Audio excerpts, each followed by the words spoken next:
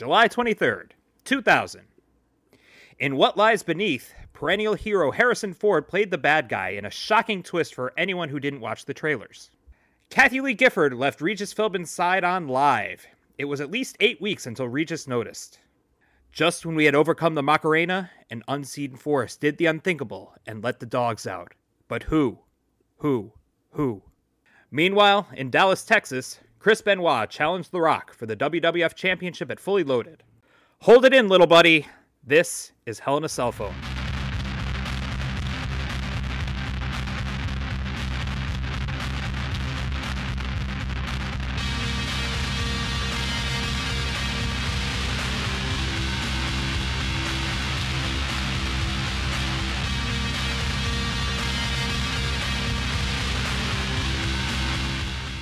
Welcome to another episode of Hell in a Cell Phone, the podcast where we attempt to make sense of the Attitude Era of WWE 20 years later. I'm your host, Aaron Benoit, joined as always by our wrestling historian, Bobby Hankinson. Hello. And experiencing this all for the first time, Eric Silver. Happy to be on the podcast with episodes of the length of Happy Hour at your favorite local bistro. And if you're at Happy Hour, just grab your friend's phone. Pull up our podcast and leave a little rate and review on there. He won't mind. So coming out around the exact same time as this, we also had Pokemon Movie 2000. And also in the top 10 were Scary Movie, The Perfect Storm, and the original X-Men movie. So much here to unpack. First of all, did anybody else go see this or learn this or hear it or read it when Aaron sent it, either one, and feel like there is no way Who Let the Dogs Out came out in 2000? Like, it definitely came out in 1995? Like, I was like, that wasn't out like, when you're like, oh, in the X-Men movie and Who Let the Dogs Out? And I was like, no. I was like 4 when Who Let the Dogs Out came out. Like, it doesn't, and also Kathy Lee Gifford left in 2000. It just feels like that was much sooner. That feels like it happened in the 90s. Like, to the point where it feels like the dogs have always been out.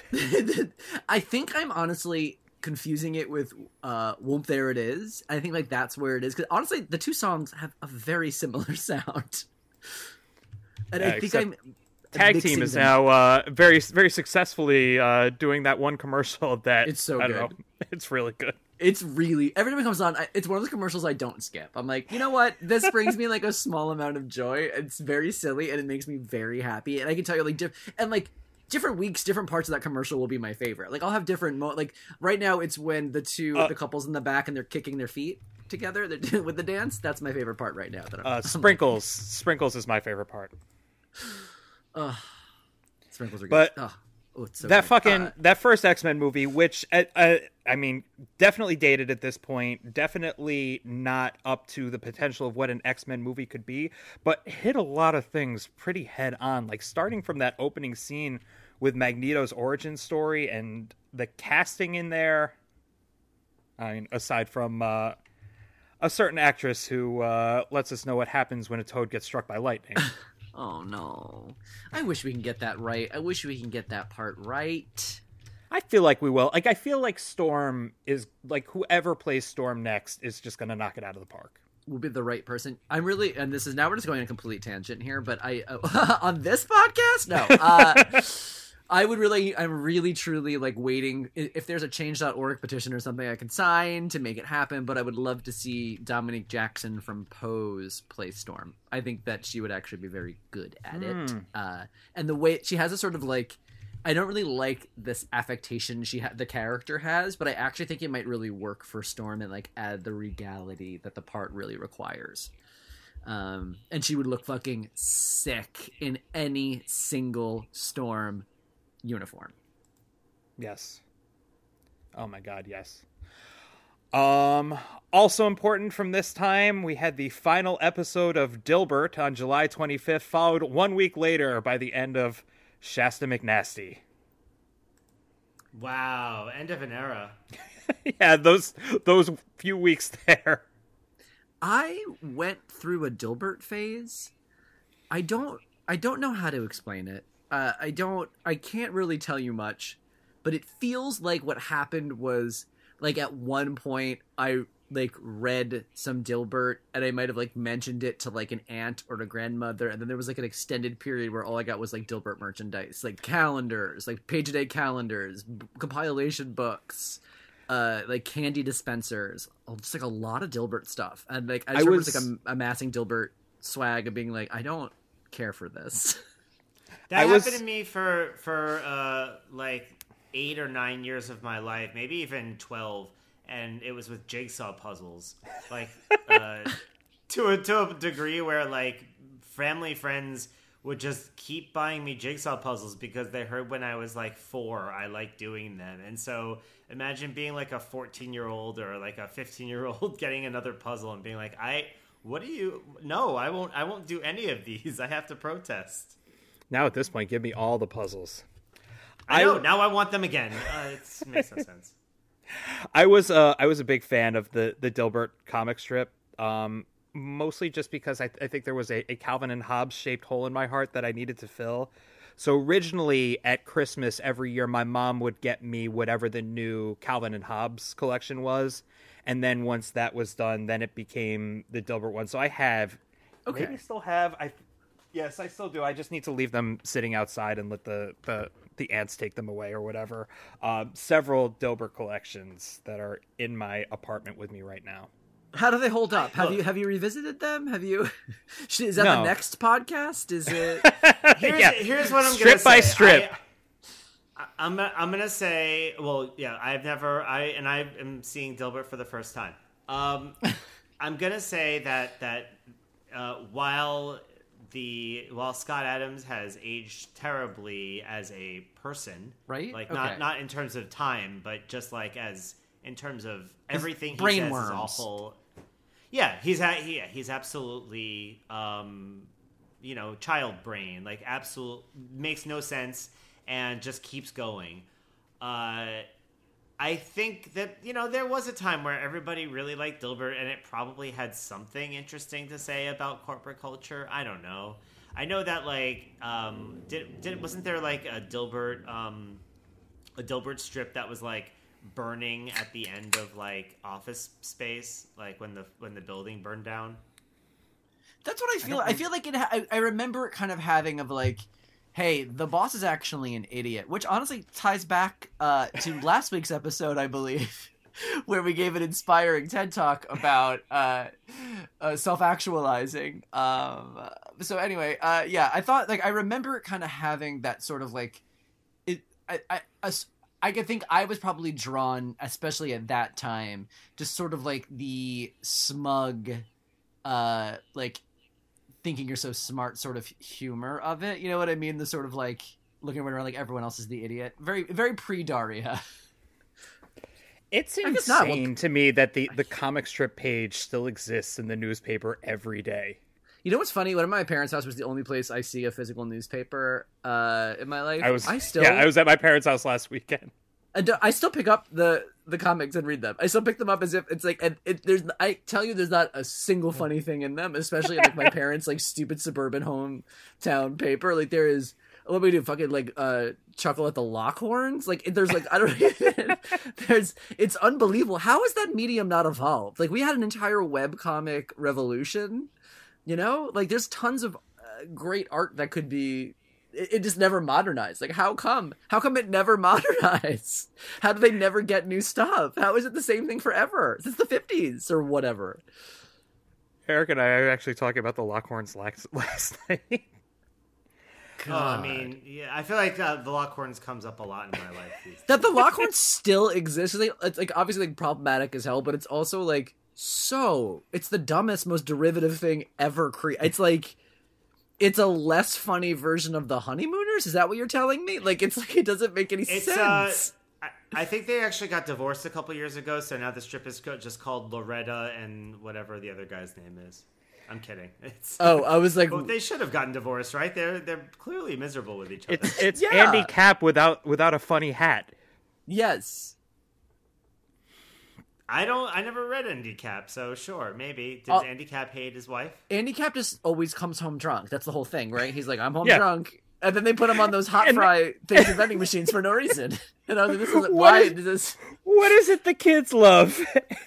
Andy Capp. But goddamn, did I buy the shit out of them hot fries? And it's like, oh, we're coming out with a strawberry Pop-Tart. We're gonna put Hagar the Horrible on it. Another one, Doonesbury. Like what? How? The Doonesbury. print, I can tell you, print media is not doing great. I've spent the last 20 years it's not going great. So I don't understand how they can still be like fucking licensing Doonesbury. Gary Trudeau's gonna ride that all the way to the bank as long as he can, though. However, I will tell you firsthand, working at several many newspapers, from the local tiny Bay Ridge whatever to like Boston Globe or whatever, it's always true at every single one. You fuck with the comics pages, and you will never get phone calls like you will get. And when I was an intern at the Boston Globe in the Living Arts department, answered all the phone calls for the department, so everyone that gave it, so if they fucked up the funny pages or left something out or stopped carrying one thing and replaced it with something, it would ruin my week. Damn. Yeah, it was brutal. Music from this time, we've got Parachutes by Coldplay, which this seems too early for that. What a weird moment in time that this seems is. later. It's weird. Who let the dogs out and parachutes? Happened at the same time? And that At the seems same crazy time. to you? At the same time, the same month, both albums were released. That seems crazy. There's got to be like a Looper thing happening, Yeah. right? Is that what it is?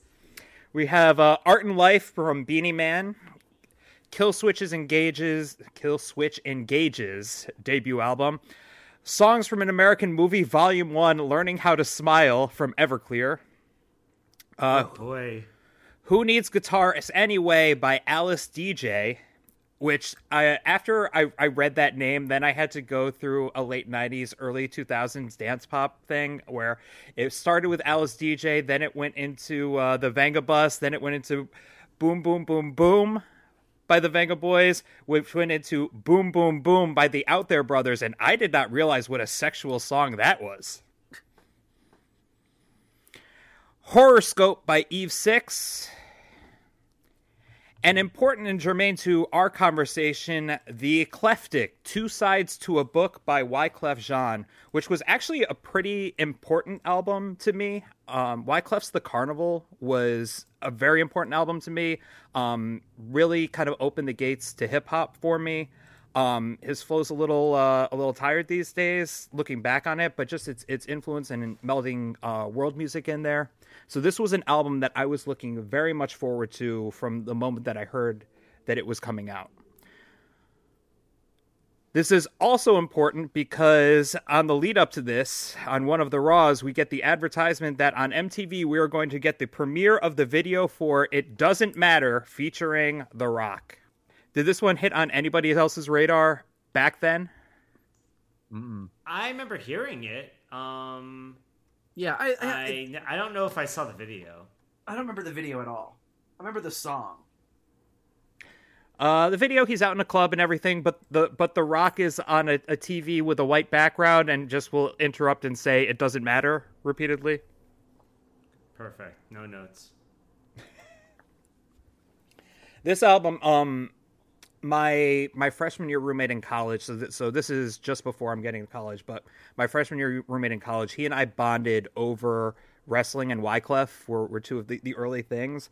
But he had like certain websites that he would go to every morning, and one of them was Wyclef's, like, the label's website.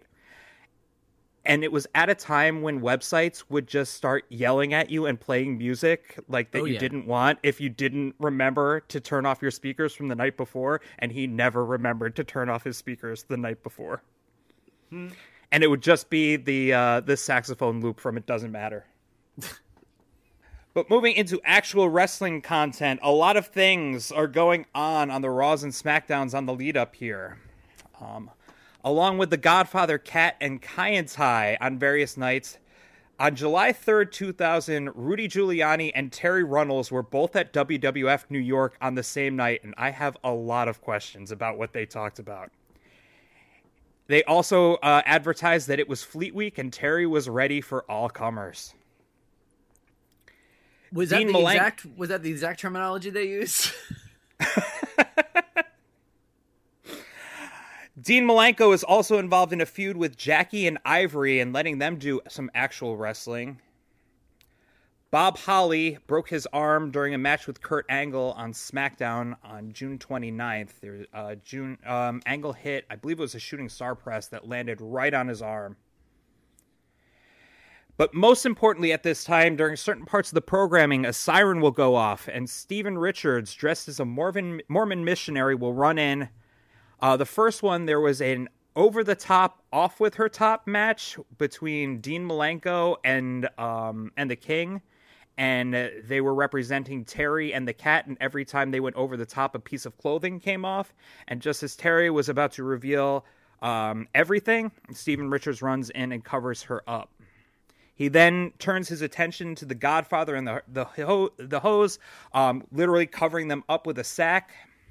The second time, though, it happens, the Godfather chases him down, and Bull Buchanan, dressed the same as Richards, attacks the Godfather. So we're seeing the beginnings of a pretty important stable that's going to make a pretty big impact on a lot of the pay-per-views we're going to be watching going forward. I feel like I let a lot of information out right there, guys.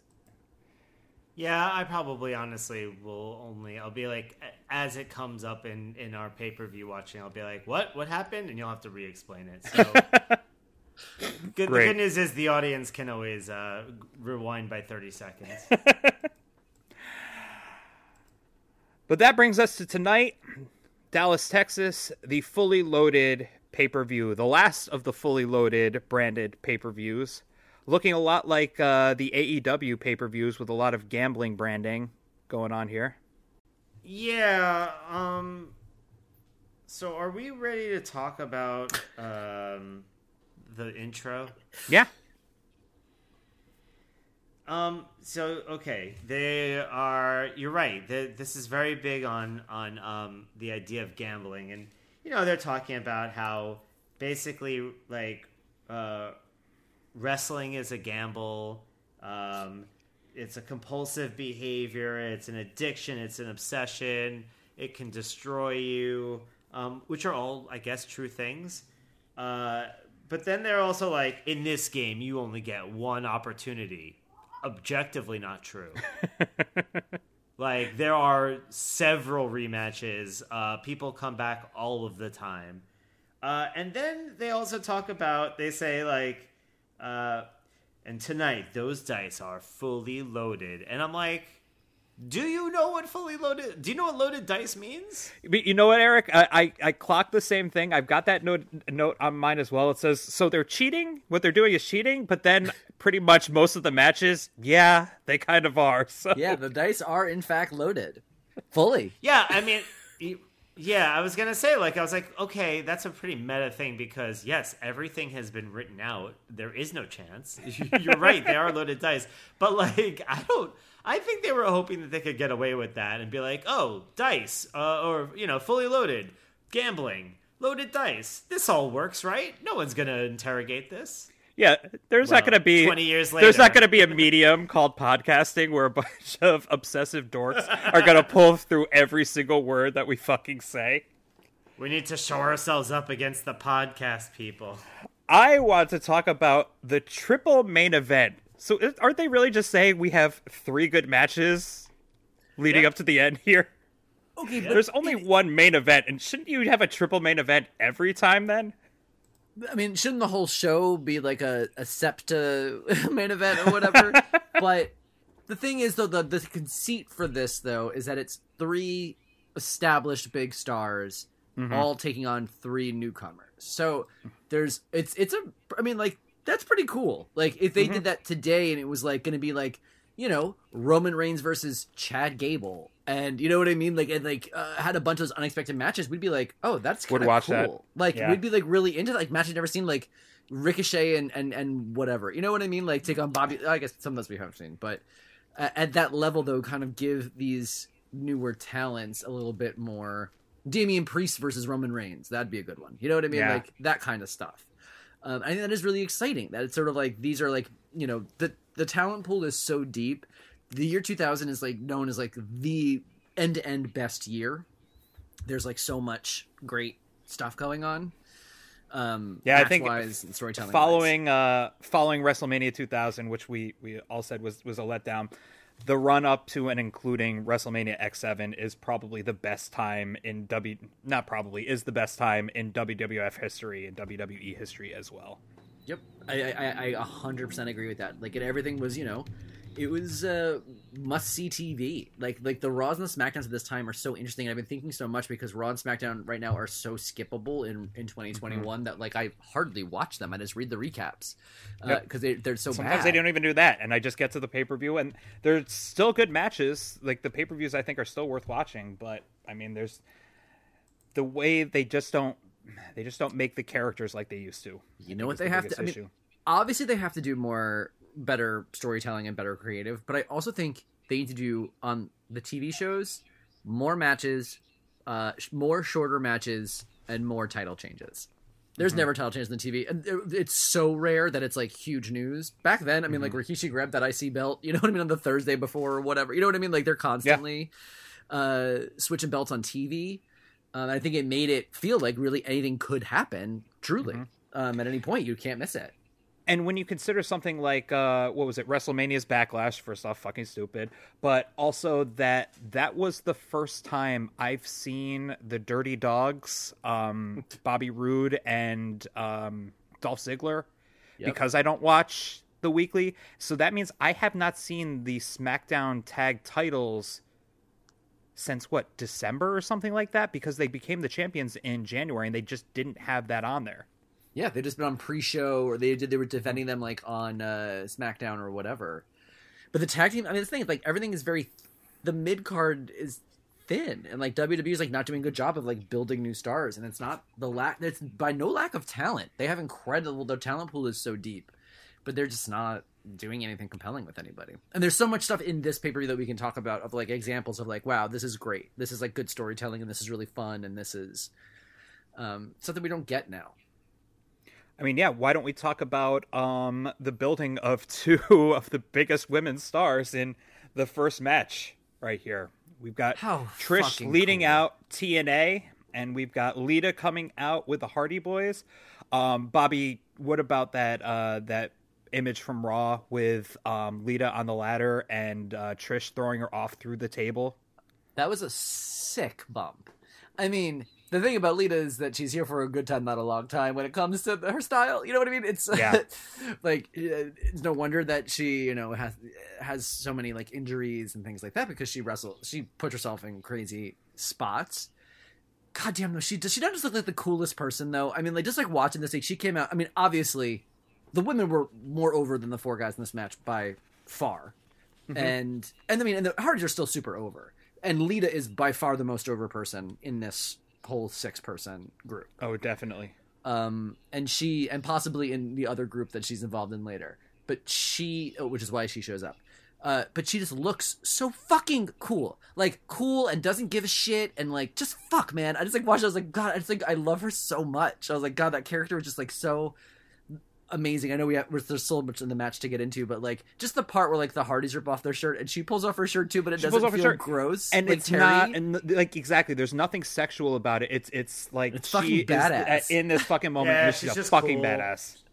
Yeah, she just looks super fucking cool. And that whole fucking attitude, like and that's her attitude the whole time. And like they're so weird with intergender stuff, and there's so much like back and forth, and they're always so like when they do it, like it's very like everything's like they're always very like I don't know what the word, what I'm thinking of, but they're very like make a big deal out of it. They're not skittish in this match about the intergender stuff, and that's what makes this so fucking great. And Lita's, it feels more realistic, you know what I mean? Because sometimes like with China, like like it's wrestling, and like they're collaborating, and you kind of like see the seams a little bit with China. I think because she's doing a more power-based offense.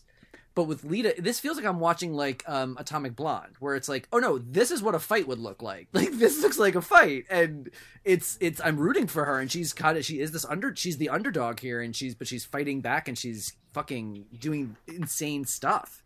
That her Karana she did was amazing. Let me tell you, so I've been a teacher for 13 years now. The girl fights are the scariest fights, because guy fights, when guys get into a fight, they're just looking to posture and looking to be the tough guy. So when the teachers get in between, there's a lot of, oh shit, I would have fucked you up if he wasn't here. The girls, when they want to fight, they're ready to murder each other. So the idea of someone like Lita, someone that fired up, ready to do a moonsault and hit me in the fucking head, Albert and Tess better fucking worry, because she is out for blood. Yeah, that's totally it. Because it's like that whole idea of like, you know, we talk about that you know, it's a Hackney phrase that like fight like a girl sort of thing, and it's used so derogatory, but like there is sort of like its own power and strength to it, and we should not normalize or have to constantly like lift up what's perceived as like male strength and male style of fighting. But this is like this like that reminds me of like I felt like I was watching like more of like a female action star, of like watching like a Charlize Theron character. Totally. Fighting like, and it still like felt badass and brutal and exciting and athletic and unpredictable and all the stuff I get from all the things that wrestling is supposed to give you. I just think she's so fucking cool. I just think the attitude is so cool. And there's some moments in here that because of her energy, that it pulls off like so much better. I was just thinking, I think it was during WrestleMania's Backlash, how tired I am of the I'm on top of the ropes and someone else is on top of the ropes, and now the third person is coming in, is going to do the suplex with the them. Tower of Doom, yeah. The Tower of Doom, all that kind of stuff. But when they set up, when it was the Hardy Boys and Lita setting up that suplex there, I think it was Albert and Trish, it was fucking cool. Yeah, I liked it. And that's a great thing, and like, because the Hardys were already doing that, like in their tag matches, so then to add this as part of it was such like was obviously like a nice thing. And Trish at this point, for, you know, these are two Hall of Famers. Trish at this point though is like still learning how to be a wrestler. You know, like she don't know, like, and you could tell that she's obviously very green, but she also has so much star power and charisma, and is obviously very athletic, and is also, even at this point, you can tell, fearless and like ready to go do her best, even if like doesn't have all the skill yet. She's not timid. She's not like, even when you would watch like when they would make the Cat and Terry wrestle and there'd be like one scoop slam, you know what I mean, mixed in just to make it feel like a match. It, you know, it was tentative, and because that's not what they're trained to do. But I'm going to make a sports reference, so you're going to have to stay with me for a second. But Friday Night Lights, the book, not the TV series. Friday Night Lights, the book, he mentions that there's nothing like high school football in Texas. And the reason is because these teenage boys haven't figured out like that they're vulnerable yet. And so they'll go that much harder and that much faster. And so I think there's something to these women who, as green as Trish is, she's willing to go all out because she doesn't know that she shouldn't just yet.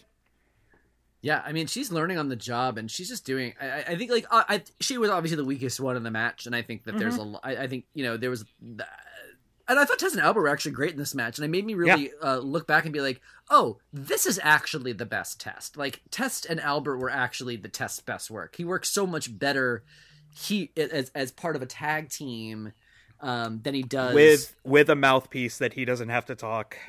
No, he's you know, basically he's just doing what he needs to do. He's there to be like a glutton for punishment for whatever they dole out, and that's what I wanted from him.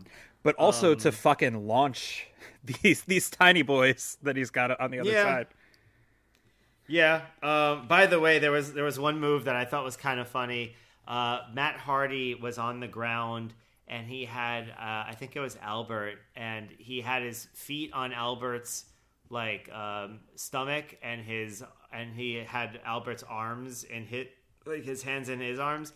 And then, like, you know, Albert gets out of it, but I'm like, wait, why didn't Albert let him, like, do the Superman on him? That's, like, such a fun thing. I'm flying! And just beautiful moves. I spent most of the match watching Lita, as I'm sure you did too, Bobby. The DDT, that crossbody to Albert, the Hurricane Rana, and then that beautiful moonsault. But also, that superplex was great. And considering, and I actually thought not only was a superplex a good superplex by superplex, I actually thought it was a exceptional superplex. Like, usually the superplex, it's very slow to go. Mm-hmm. They almost like float over backwards. This was like a snap superplex, which you don't see really, and especially considering Trish is not like an expert. It's even more like impressive that the timing of it they was so good. It was fucking beautiful. Yeah, and the moonsault.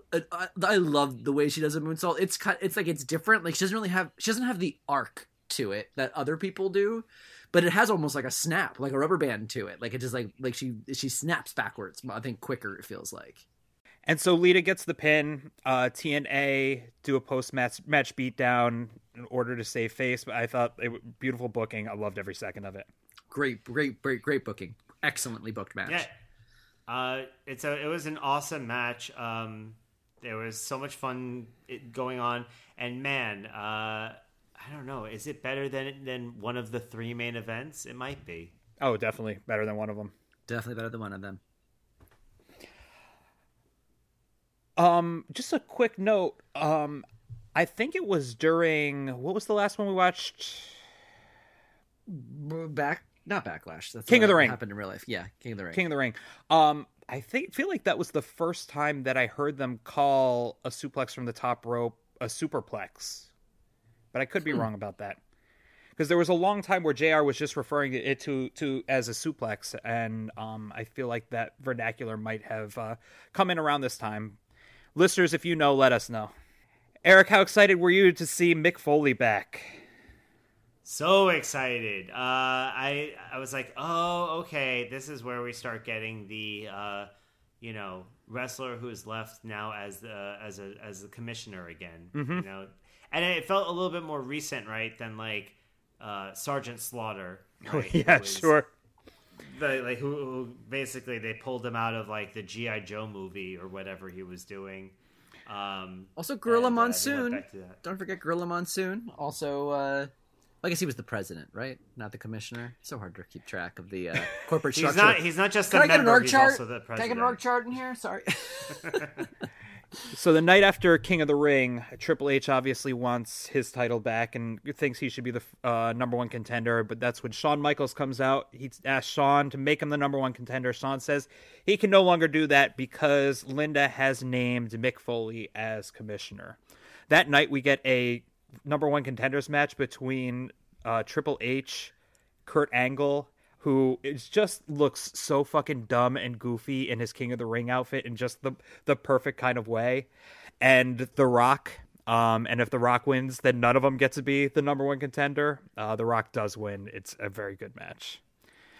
But Mick is here. Mick also does an amazing It Doesn't Matter to The Rock, where Rock breaks character for a minute there.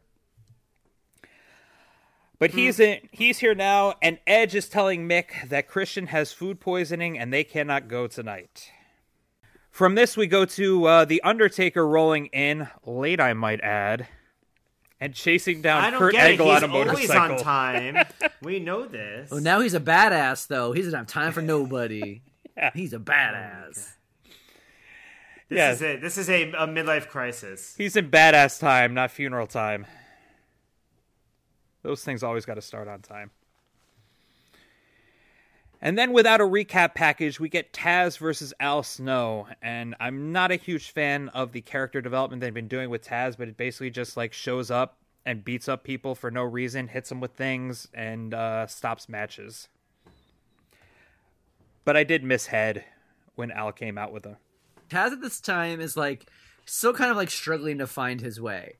He came in as this character, that he was really doing in ECW. He's the human suplex machine. He's kind of like, he's, not very big, but he's a tough guy. And that's like, and he's really a tough guy, but he's also like, that's the character. But he also like was very weird when he started. He was like, my character doesn't run. My character doesn't sell. So they were like, that's not going to work. And he got a reputation in the back for taking himself too seriously. So the guys would all kind of like, rag on him a lot. I'm trying to think if I can remember any like the specific like ribs. Oh, there'd be one that like Bradshaw put like a bandage on his shin, and was like, "Oh, sorry, I hurt my leg trying to leapfrog Taz." He caught his head, you know what I mean, because he's so short. So there's like a lot of that. I think Mosh, the headbanger, said that he's going to add a couple extra Z's to the end of his name because his matches are boring. Man, why couldn't Mosh be that funny and when he was performing? Right. And meanwhile, Al Snow hasn't been doing much. There was a really funny bit where he's reading a poem to Steve Blackman kind of at the end of their pairing. And Steve Blackman is the hardcore champion at this point, and a whole bunch of people just attack him with kendo sticks as Al Snow is reading the poem. And in the end, he's like, "Wait, you weren't even listening, were you?" Okay. Yeah, there were... Okay, so one other thing I wanted to point out. I don't know if you guys mentioned this before at one point, and I just missed it, but... It was weird to me, the branding of how they were doing the entrances, because I didn't realize what the main event was going to be, or what one of the three main events was going to be. And when they announced Taz and Al Snow coming out, they had like last man standing in like the words. I'm like, Is this a last man standing match? Like they just kept, and then I was like, oh, they're just announcing it for everything. I thought the Lita and Hardy Boys and Trish and TNA was also a last man standing match. Yeah, it's just super confusing. Yeah. I don't understand why they need to continue to advertise the matches that are going to be happening that night to the people who are in the People stadium. already bought it. They bought it. They're in. Maybe use those for like some extra screens so people can see better. I don't know. Just me.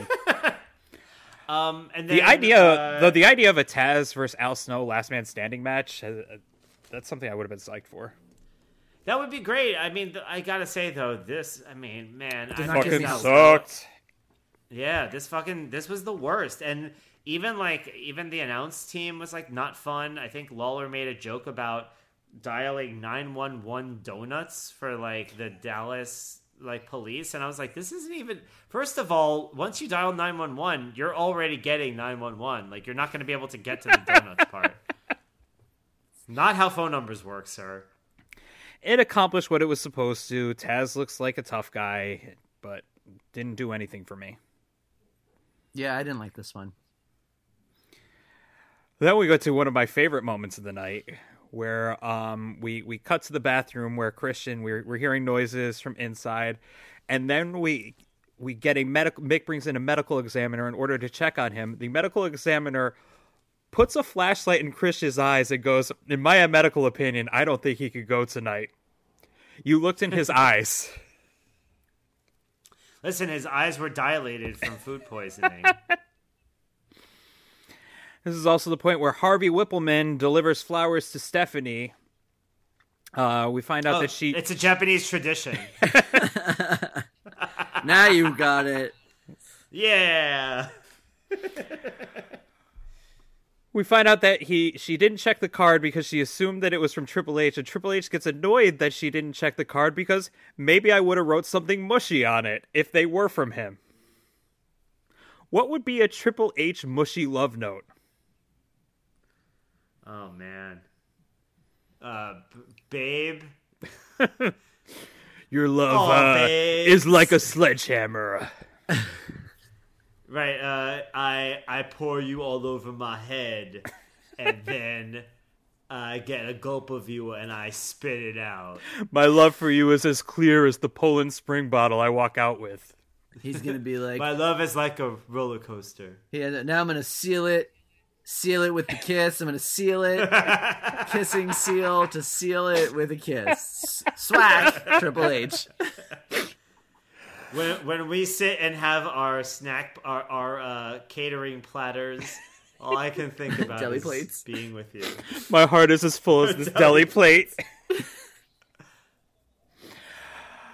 So then we go to the European Championship match. It goes without saying, Mamacita Chyna looks amazing as usual. Yep. Yeah. I'm and not Terry and Perry. Yeah, right. I'm not exactly sure what Terry's allegiance to Perry Saturn is. Must be a rhyming thing. Yeah. Also, Terry got extensions, and she cannot stop touching them. Like I was like, either she's got lice up in there or like she just got them done and she's like feeling her full like big hair fantasy for the first time. Like she just would not stop touching her. It was driving me crazy because they don't look good, these extensions. They're not good. They're not good. And we get more weird heel shit out of Eddie, who still maintains being one of the biggest faces in the company at this point. Yeah, but that's kind of his thing. I know. He's like the rare, you know, the face that cheats, which is like not something you see often, but that's why he's, you know, a legend. He should take off his shirt. Mm-hmm. He's so cute. I love that hair. Once he got the haircut, I was like, okay, okay, Eddie Guerrero, okay. Wrestlers who wrestle in shirts make me mad because if my body looked like that, we all know I would never wear a shirt. 100% never.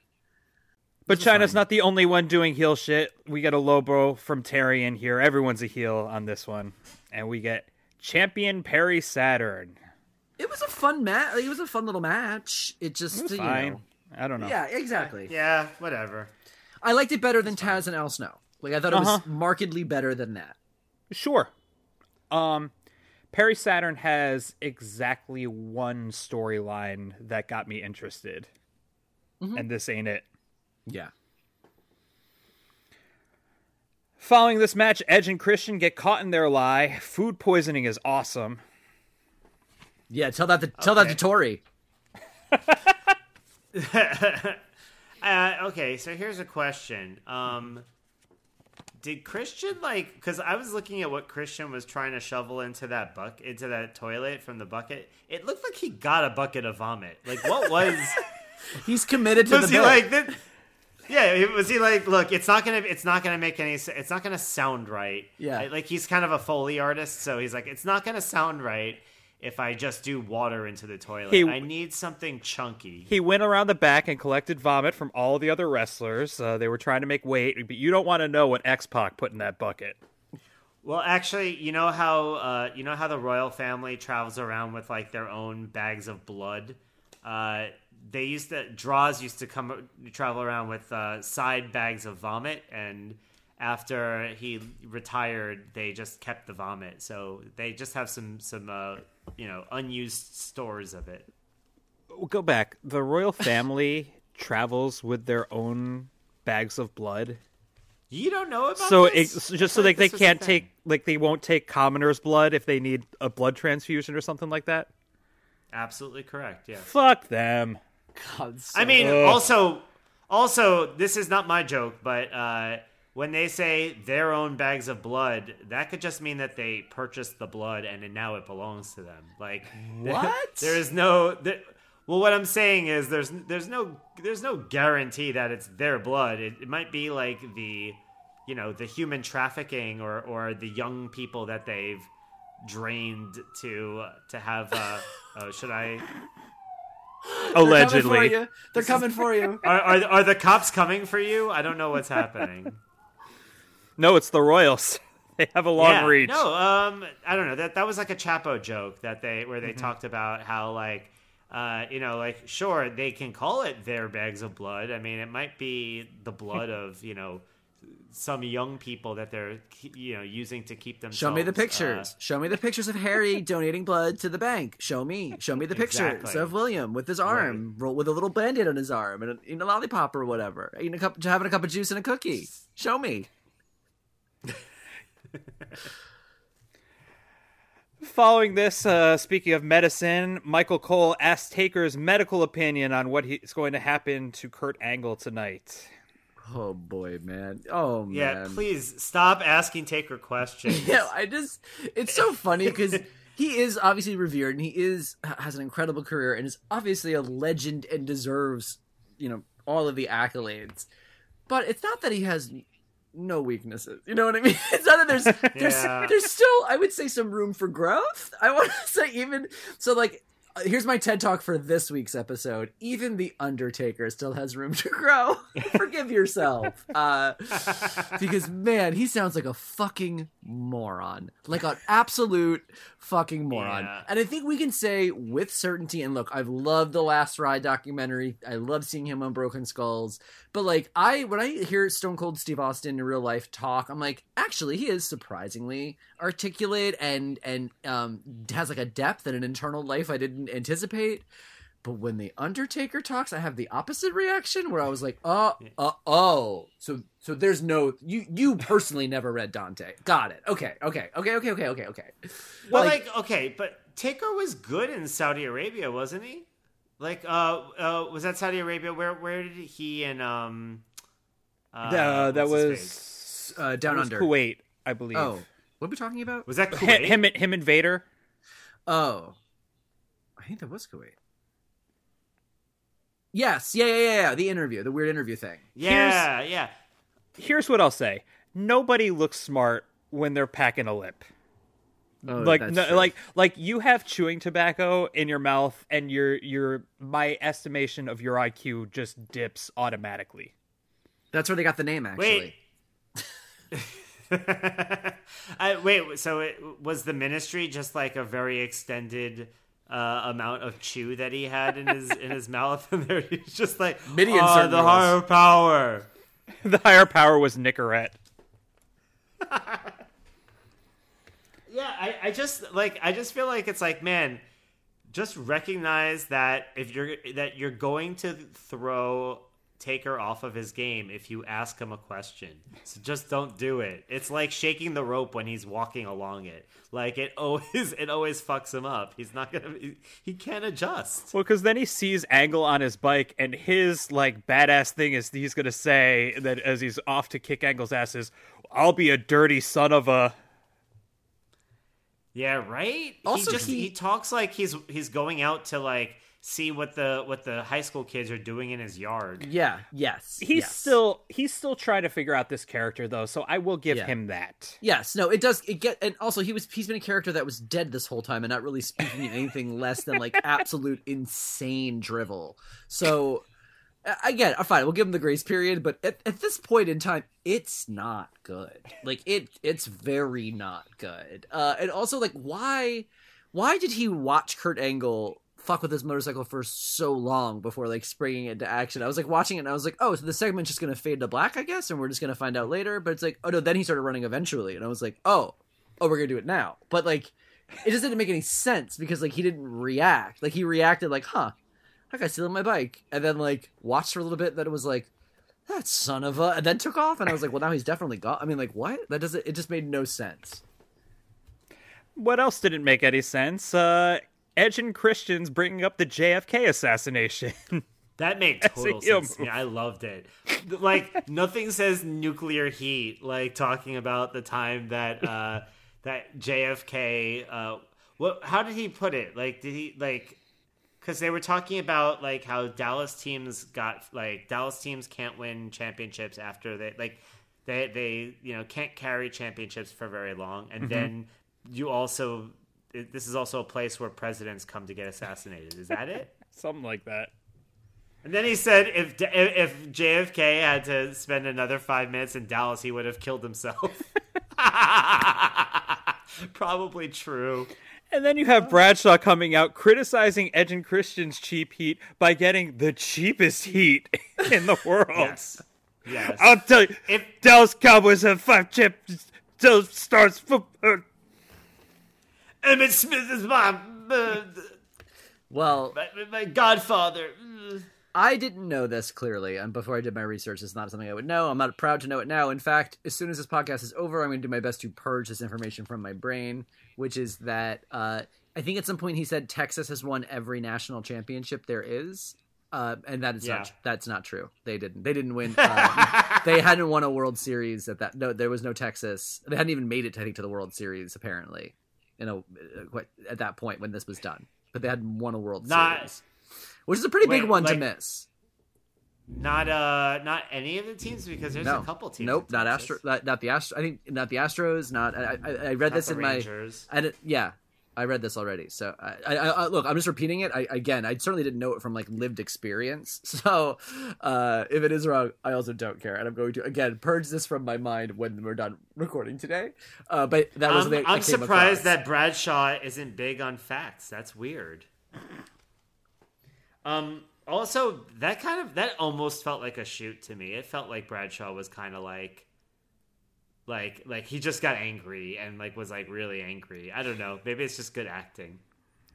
I'm not going to let those Canadians come to his state and talk that kind of shit. This is a fun match. It's not my favorite from either team, but it's fun. God, what a great tag division, though. It's like you can't. It's like just fucking great. They gave us everything. You know what I mean? Like two totally different styles, a totally entertaining match. They both brought a little bit. They gave us a little character work. Can't ask for much more. And Christian, I don't think I realized just how good a seller he is until this one.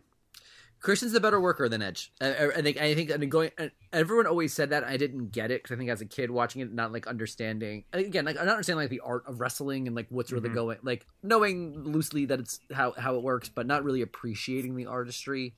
I never really got it. It was like obvious that Edge was such a bigger star than Christian, and he is. But Christian's the better worker.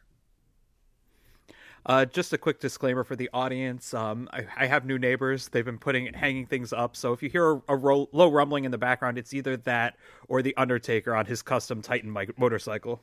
But which Undertaker? The other problem... Oh, there's many in the world. The other problem with the neighbors is every time they hang something up on the wall and it's a little bit crooked, they call the police, and that's why the sirens come through. They dial 911 donuts.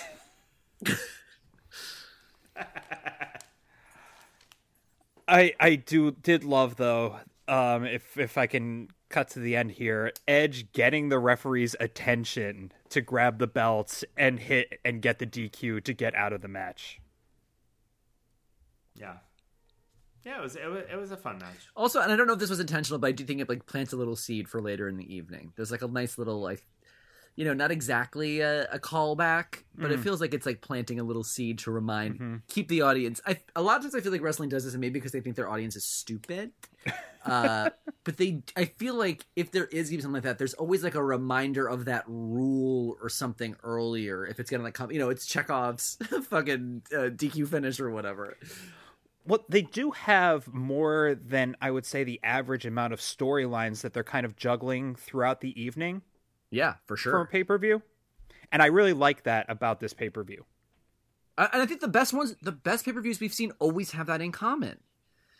Mm-hmm. We cut to WWF New York where Big Boss Man is checking IDs. And then both Triple H and Undertaker are looking for Kurt Angle. Once Triple H finds out that it was, once Triple H reads the card and thinks that it is him who's sending all of those flowers to Stephanie. Why so many flowers? Just like one set of, like one bouquet is fine. Why do you have to just keep sending flowers? That's like weird, man. Kurt, though, finds the Undertaker and hits him in a knee with a wrench. And that thing must have blown up to the size of a basketball. It was Kurt Angle in the parking garage with the wrench. With the wrench. Next match of the night for the Intercontinental title, we got Rikishi and Val Venis in a steel cage. This was super fun. I did not expect this to be as much fun, and boy, was it fun. Yeah, I did like it. Man, it went to a real height, pun intended, but I was like, it got me more into it as the match progressed. These guys can both go. I was so impressed with Rikishi's ability to sell that clothesline. I mean, it shouldn't at this point surprise me how agile he is, but it still does. Yeah, I wish the thing with Val Venis is obviously he's kind of between gimmicks right now, and a lot of questions about like, well, what is he going to be without the porn star? Can you ever get the porn star off of him? Basically, like, because he's good. He's good in the ring. Fucking King, what happened to this hair? And JR giving him absolutely nothing, just goes, "Well, King, I assume he got it cut." It's like how the other day my mom said to me, "So are you not cutting your hair on purpose?" Or are you not cutting your hair for some reason? And I'm like, What? Because I'm not cutting my hair. What the fuck do you mean? Like, well, that's a weird question to ask. Are you afraid that you'll lose your tremendous strength if you cut it? Yes. How else am I going to kill the Philistines? Can you break a count with a rope break in a steel cage match? So I would think no. I would think Rikishi's it would be on no DQ. yeah. Rikishi's on Val, and Val gets his foot up on the ropes. Oh, and it stops the count. I think you could stop. I think you could for a pinfall, but probably not for a submission. I would think. I would think so, but I was okay with it. I liked that. I mean, obviously, we needed to keep it going, but I like that moment. So we all had something. You guys go first. And then we all got to talk about just the moment of the match where Rikishi climbs to the top of the cage and just does an incredible splash onto Val Venis. People lost their goddamn minds. They should have. That's a 400-pound man walking around up there. That's crazy. Yeah, it looked dope. I've never seen Val Venis bleed before, and I'm sure it was a cutting job, but like it was cool. It was intense. There's a lot going on. Again, we had another reappearance from Lita to take out Trish, accompanying Val Venis, getting revenge for the whipping with the belt. Right. And then Dum Dum Taz has to show up at the end for no fucking reason. No reason whatsoever. Yeah. And then get tangled in the camera wire and act really mad about it the whole way back to the locker room. He's a little bit like Benny Hill. He just pops up out of there's like three barrels and Taz pops up out of one of them and just causes mischief. I want to say, by the way, I feel like this is something I've noticed with Rikishi's with the stink face move that Rikishi has. So earlier Rikishi, that from what I've seen, he would set people up in the corner of the ring for the stink face, similar to how X-Pac. Wow. Sorry, my WCW days are coming back to me. Similar to how X-Pac would set up the Bronco Buster, right? Like it was like this. I'm going to do my move on you. This is going to happen. In the last few pay-per-views I've watched with Rikishi, now what it seems like is happening is they're fighting it out. Somebody gets hit and they fall. They're like just happen to fall against the corner, like out of exhaustion. And then they just kind of like fall of their own accord because they're just so like exhausted and worn down. And then it just like suddenly occurs to Rikishi. It's like it's like his nose rises in the air. It's like he can smell that somebody is sitting down in a corner, and he like turns, and the whole crowd freaks out about it. And then he gives the stink face. It's a slight change to how that move is being administered. Yeah. It's definitely like weird wrestling. It's like one of those things, like a world rule of wrestling that doesn't make sense in reality. It's like this would never happen, like in a conflict or a contest like this. But it's just one of those things that happens in wrestling, kind of like the worm and the people's elbow. Like it just like it is a thing that happens, and I think the move got over so much that they just kind of like milked it the same way they sort of milk the worm and the people's elbow. So it's like a longer, more drawn out experience. It's like edging. It's like just bringing it a little bit more build for a bigger payoff. Yeah, it's like the later rounds of Duck Duck Goose, where you just go duck, you say duck for like 4 rotations and then you say goose. After this, we go backstage where Undertaker erases the sign that lets you know how many days it's been since the last accident. That is technically the first accident, right? Like, you're supposed to wait for the accident to actually do it. I feel like he's a little bit ahead of himself.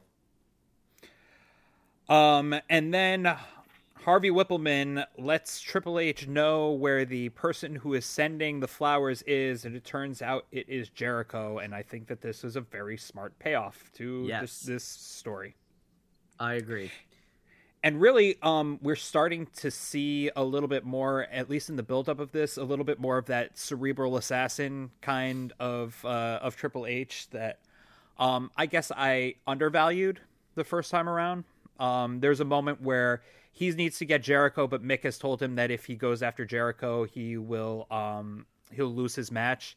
And so he has Stephanie try to lure him out. Jericho realizes that it's trying to lure him out. He and X-Pac get into a fight with it. They challenge each other to a match, and during the match, he does a run-in, and that's when Road Dogg shows up with the sledgehammer. So they're playing a lot more smart with what kind of a setup would be in these kind of situations.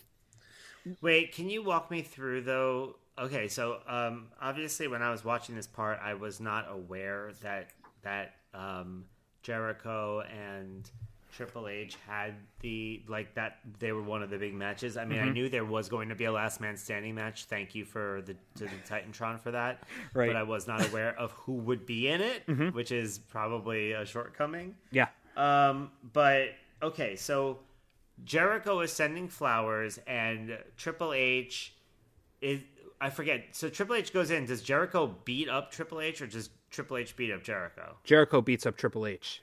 So he's been trying to soften up Triple H for the match. Right. Okay. So this was Jericho cerebral assassinating Triple H by suckering him in. There are cerebellum assassinations going on all over the place. Yeah. It's spy versus spy. Exactly.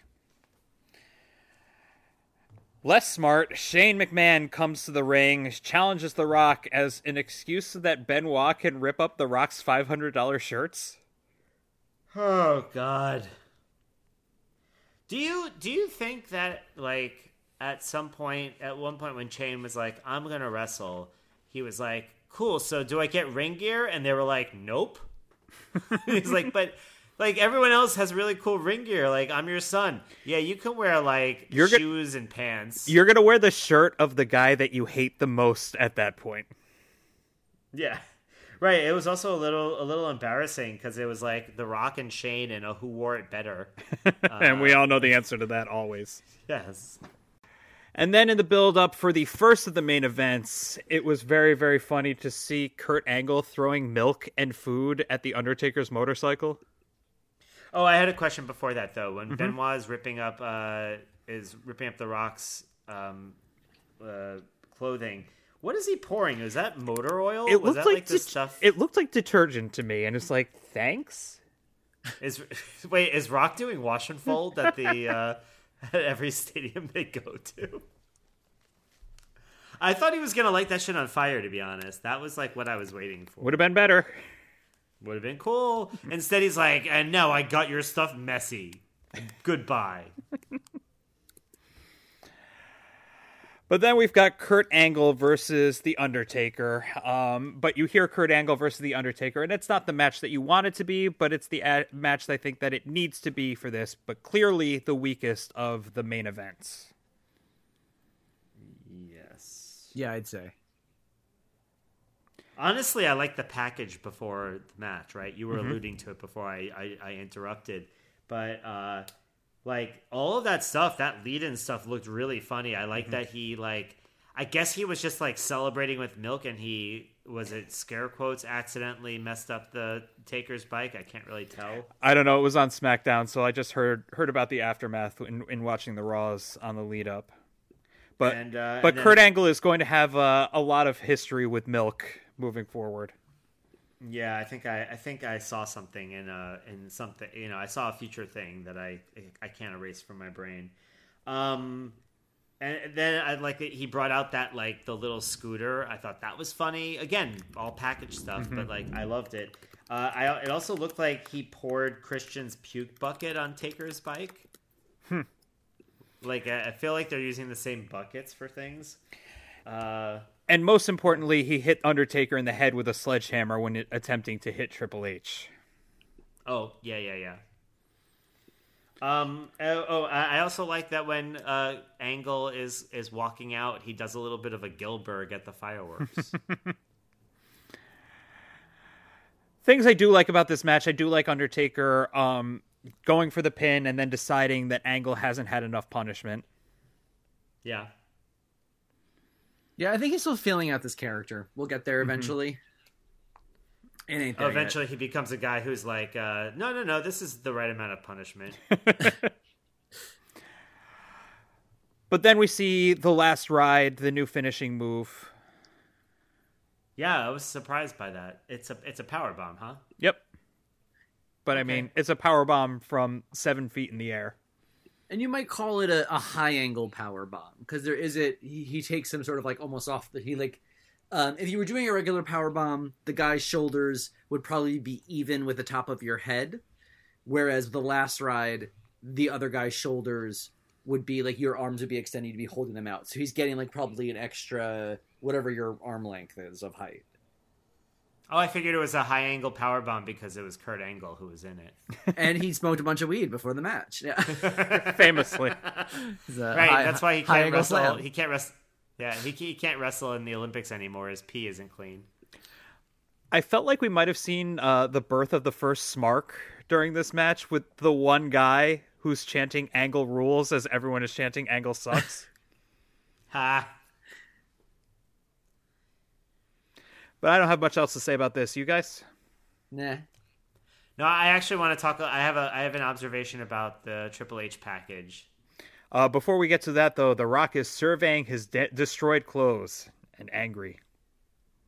He's gonna have to wash whatever that thing was that was poured out. I don't know. Or maybe he just has to add water because maybe it was already detergent. No one can tell. And then we have the package for the only last man standing match on the card. Sorry, Eric. What'd you notice? I think it's very funny that they somehow edited together all of the different times that Triple H has asked Mick for Jericho's ass. Yes. He has one way of phrasing things. And he just says it over and over. I want Jericho's ass, ass, ass, ass. I want. They could do it like the way that they do those commercials where they have like 18 actors all saying the same line, but they cut it so they're like, I want Jericho's ass. And they can do it from all the different angles. Yes. So this is only the second last man standing match, which makes me realize I can never tell what like hardcore rule match they're doing, because I could have sworn that one of the Triple H versus Cactus Jack matches was the last man standing, but I guess it was just a street fight.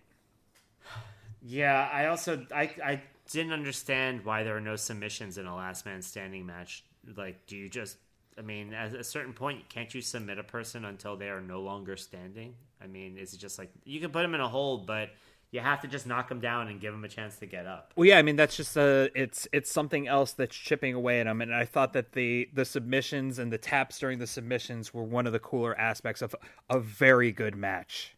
An extremely good match. One of the best. Like, this is like on a lot of people's lists of maybe not the greatest, but definitely in the conversation, and definitely a turning point for both of these two guys' career.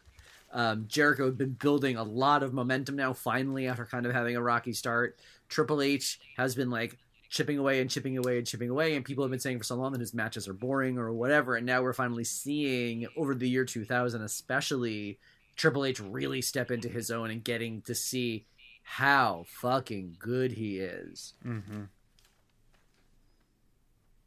I felt a little bad for the Spanish announcers in this who had their table broken so early in the night, and then they just don't get a table for the rest of the time. Yeah, if I were them, I'd at least just bring a little setup of my own. Like a TV tray? Yeah. Yeah, exactly. Exactly. Something to put the monitors on. And a candy dish. I feel like I'm a broken record tonight, but Jericho's so good. Yeah. Did you guys notice that he, like, the first pedigree he had done to him, he kind of like put his knee down in the application of the pedigree? Like Jericho had it, like he. I did see that. Yeah. Was that a botch or what? I don't know. I don't know what that was. I did see, and I noticed it though. Yeah, because like it wasn't a counter because he looked like he took the pedigree and he bounced and whatever. But it was a weird thing. I thought the ref reminded me of Marty Funkhauser. Anything in his mannerisms or just the overall look? I think it was kind of his mannerisms. At one point, he was yelling at Triple H. You don't push me, kind of thing. Yeah, something like that. Yeah. And like, who was it? From that was angle, it? Kind of had a. Was it Mike Chioda? I'm not sure. I can't remember now. So Nah, no worries then. But so many just like monster shots on each other. The walls of Jericho as Triple H is just leaking blood everywhere. Just like rubbing blood into the fabric of the mat. Yeah. Triple H bladed, right? Oh yeah. 100. Yeah, that was because like they were like they like hit him with a chair and then they just focus on Jericho, and I was like, okay, I see what you're doing here. What did you guys think of Stephanie's involvement in it? I think when she was put in the walls of Jericho, she looked like a toddler who was told that they're leaving the playground and didn't get a proper 5-minute warning.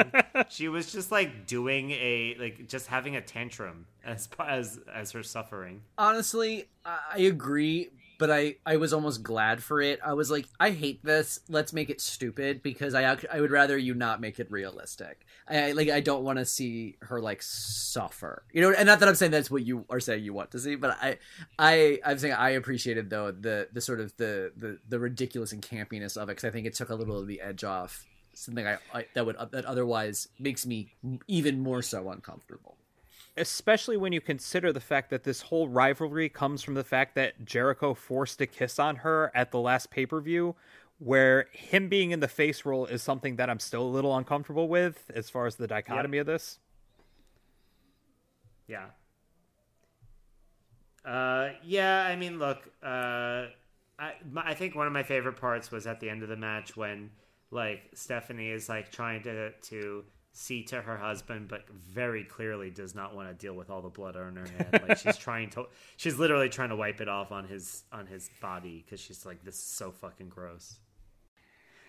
Did you guys think that Fred Durst was in the audience during the final pin? Was there a Fred Durst lookalike?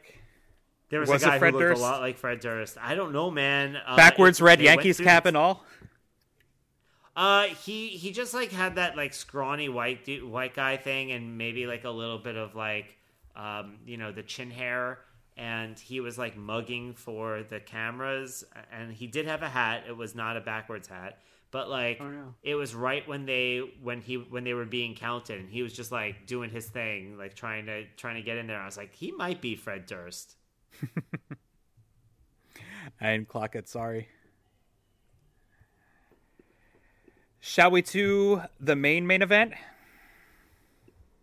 Let's do it. Let's do it. No, I already said it, so. Damn it. Oh, well, then never mind. Let's not do it. And this is just another really good, really solid match between two very good workers. And a good package. That package had great music. It got me pumped. I don't know who's talking about Chris Benoit. I don't know whose voice that is, but I don't know. The O Fortuna always works. I was like, I'm ready. Let's see this shit happen. The thing I like about this match, and that didn't really get brought up in the package or even really in the build so much, despite the stipulation on here, is there are 2 times on the Raws on the lead up here. One where he's up against Eddie Guerrero, and the other where he's up against Val Venis, where a disqualification from someone else's interference leads to him winning but not gaining the championship. And I think that when I don't really understand, it's something that must have happened on SmackDown, why the stipulation that if The Rock gets disqualified, Benoit will get the championship is something that they're even doing here. Yeah, I don't know on this one. I was confused by that as well. I wonder if they were trying to plant that swerve. Mm-hmm. Oh, we'll definitely try to plant the swerve for sure. early on, Rock trying to go for the crossface, I thought was a really good touch early on that pays off as it goes. What was Shane doing when Rock was trying to put on the figure four? Jumping rope. Doing his little boxing dance or whatever. Yeah, hopping back and forth, floating like a butterfly. Non-wrestling, well, I mean wrestling related, but non-technical aspect. At what point, when you're in the audience and you've paid a lot of money to sit very, very close, do you just rip the sign out of the child's hand that continues to put it up? And the only thing that this child is trying to express is, I love The Rock. Wait, you love The Rock too? Oh my God. Or that this is Rosalia beneath here. Yeah, it's just super annoying. It's like, look, if you have a good sign, that's one thing. But also, you look at where you're sitting. You've already gotten that sign out. Mm-hmm. Like acknowledge that you've had your sign time and then put the sign away. That's it. Sign time is over. So this does get screwy here, where Shane brings in a chair, hits Earl Hebner in the back with it. Rock has the chair and decides that it's The Rock's, despite the fact that most referees, it's like, if I didn't see it, you didn't do it. And despite the fact that it makes no sense for The Rock to hit Earl Hebner with a chair during this match, he calls it, as The Rock has Benoit in the crossface. Now, I like to think of it as Earl Hebner like literally blacked out and lost time, and so he didn't realize that like 3 minutes had passed since he'd been hit, and that Rock would probably not still be holding the chair. So he's like, "Oh, that just happened. It was The Rock." And now Benoit frantically waving his finger when he's in the crossface. Is that a signal of submission that I'm just not aware of? No, I think it's the opposite. I think he was being clear that he's like, I'm not submitting. Okay. I'm merely struggling. Got it. Because when it called for the bell, I was a little confused as far as that there. But then Angel McFoley coming in, restarting the match, and that Rock's look and that bring it was fucking good. And this one ends with a rock bottom, and The Rock wins. And they all lived happily ever after. And I'm very excited. We know that his opponent for SummerSlam is going to be Kurt Angle from winning the King of the Ring tournament, which, again, bring back the King of the Ring tournament, put it in June, have the winner get the match at SummerSlam. These things write themselves. Anyone else have anything to say on this? Solid pay-per-view. This is one, listeners, if you're looking to pull up, I would say pull this one up. I think this is like fun one to drop into, and there's a lot of good stuff here. A lot of like the things are really starting to cook now, and end to end, it was a fun show. There definitely were high points and low points, but overall, this was I enjoyed this one a lot. Even the lows, I feel like accomplished something though. So I'm willing to give them a lot more. Yeah, not everything was great, but it was good. Sorry, go ahead. Yeah, I was just gonna say the last two pay-per-views have really, like, after we wallowed in several pay-per-views of just pure clunkers, the last couple pay-per-views have just been like, they've had some excellent moments, and then even their low moments are like not that bad. Like when you've got 2 hours and 40 minutes and okay, you've got a couple runners, but they're at least building towards something, like the segments, the interstitials. Okay, so the other clunkers are like what? Like Taz and Al Snow? That's not that bad. That's a pretty good record. Exactly. Agreed. And we're all agreed, but one more thing left to do. For years, WWE hosted a yearly award show called the Slammy Awards, and we end each episode of Hell in a Cell Phone with our own version of the Slammys in a segment we call For Your Reconsideration. I'll go first. I'm going to give the Slammy for He's Got Andy Cohen Eyes to Perry Saturn.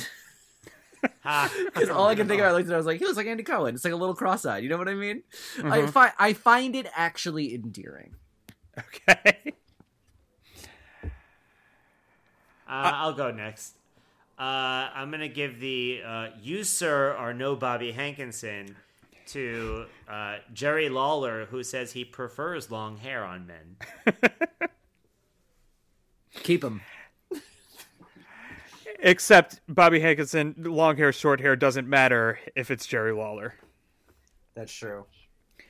I'm putting my finger firmly in my collar and going, ooh, as I give the On the Nose award to Chris Benoit, who literally had blood on his hands as he was applying to the Crippler crossface to The Rock at the end.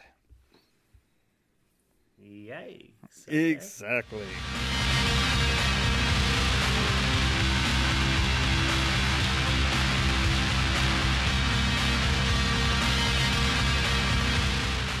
Love us, disagree, want to give us food poisoning? Let us know.